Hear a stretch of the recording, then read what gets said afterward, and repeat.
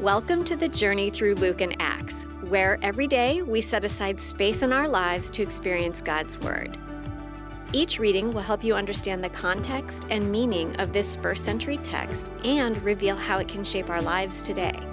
Together, we'll journey through the life and ministry of Jesus, as well as the formative years of the early church. Let's get started with today's reading.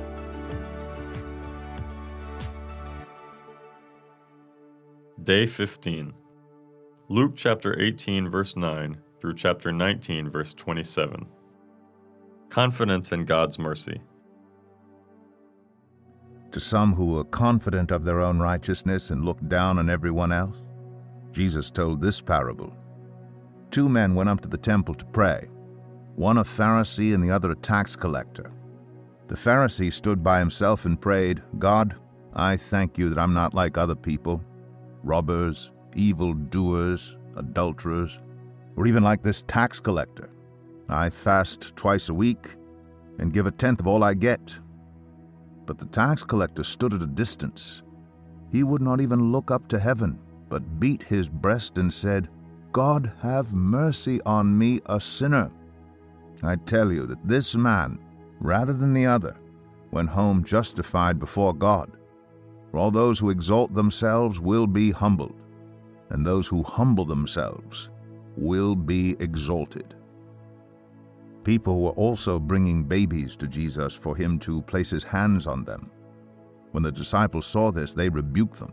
But Jesus called the children to him and said, "Let the little children come to me, and do not hinder them, for the kingdom of God belongs to such as these. Truly, I tell you, anyone who will not receive the kingdom of God like a little child will never enter it." A certain ruler asked him, "Good teacher, what must I do to inherit eternal life?" "Why do you call me good?" Jesus answered. "No one is good except God alone.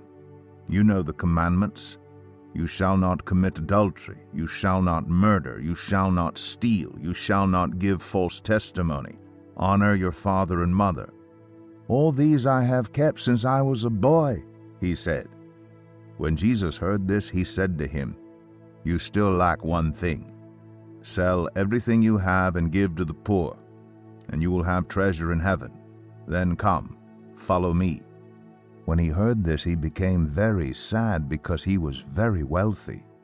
Jesus looked at him and said, "How hard it is for the rich to enter the kingdom of God. Indeed, it is easier for a camel to go through the eye of a needle than for someone who is rich to enter the kingdom of God." Those who heard this asked, "Who then can be saved?"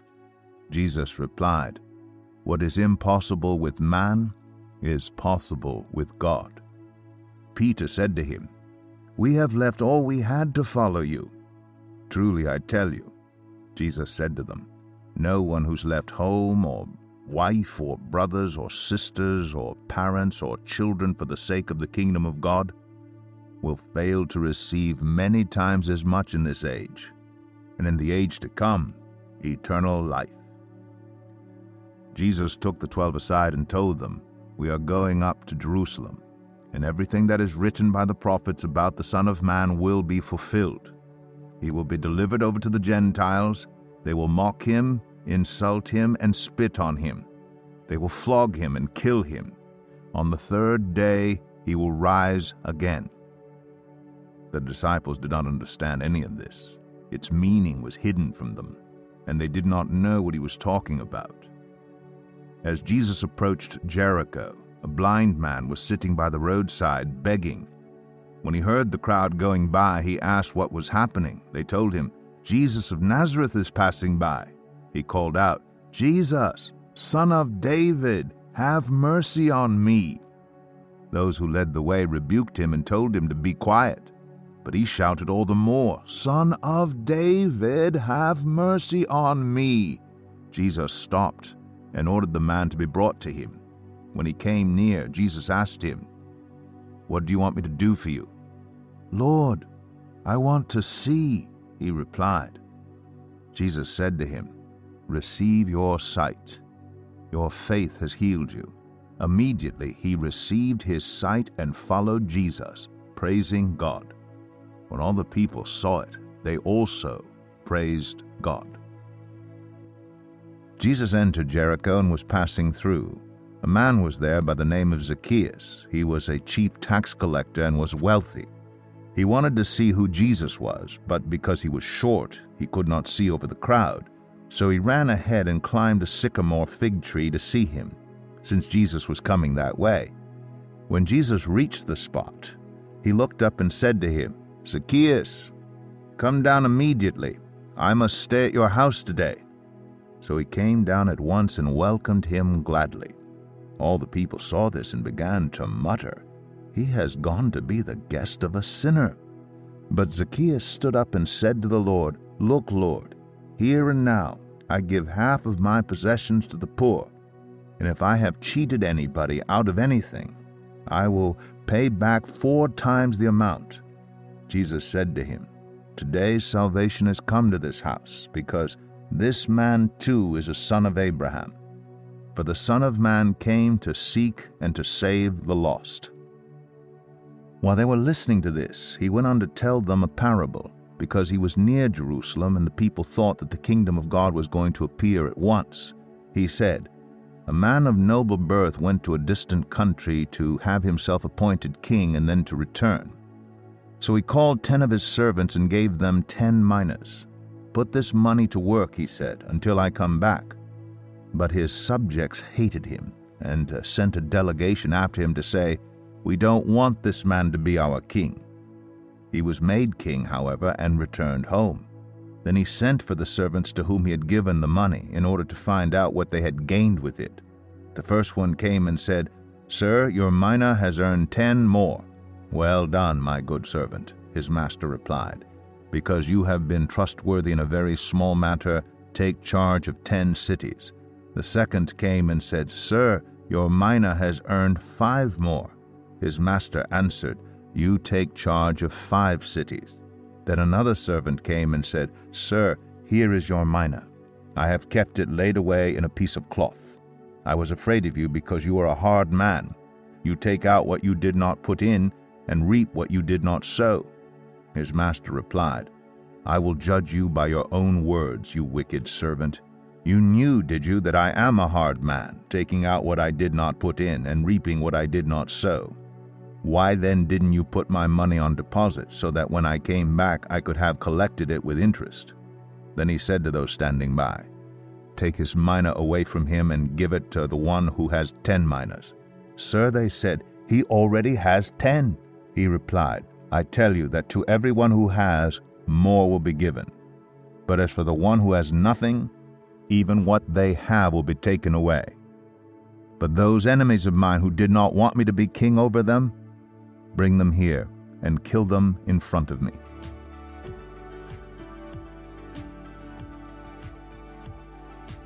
To some who were confident of their own righteousness and looked down on everyone else, Jesus told this parable.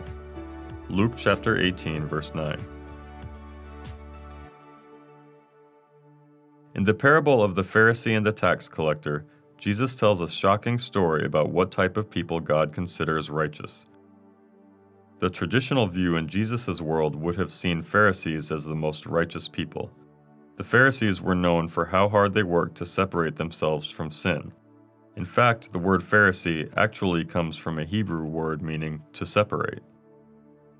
Tax collectors, on the other hand, were considered to be some of the worst sinners in the world. Tax collectors had a well-known history of fraud. They aligned themselves with their Jewish neighbors' oppressors, the repulsive Romans. Some Jewish literature even suggested that their sin was so far-reaching that they could defile a house just by entering it. This context highlights the profound irony of Jesus declaring that the tax collector in the parable went home justified, literally righteous, before God instead of the Pharisee. Jesus' point in telling this parable was not to say that he does not care about sin or that he has an upside-down view of sin.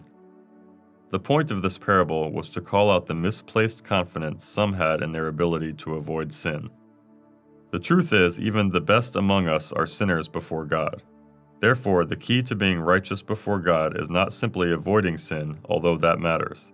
The key to being righteous before God is humbly placing confidence in God's mercy. Reflection questions. In Luke chapter 18, verse 18, the young ruler asks the question, "What must I do to inherit eternal life?" He was under the impression that eternal life was something he could achieve on his own. Is your salvation based on anything you do? How would you answer if someone asked you, "How do you know you will have eternal life?"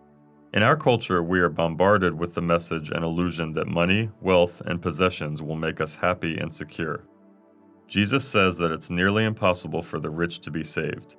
What do you think he means by this? Why do you think it can be so hard for people who are wealthy to depend on God? How do you think you would respond if God called you to give all your money and possessions away? Thank you for joining us today for the journey through Luke and Acts. Be sure to share your journey experience on social media with the hashtag WillowJourney. If you have questions or want to visit a Willow Creek location on a weekend, check out willowcreek.org.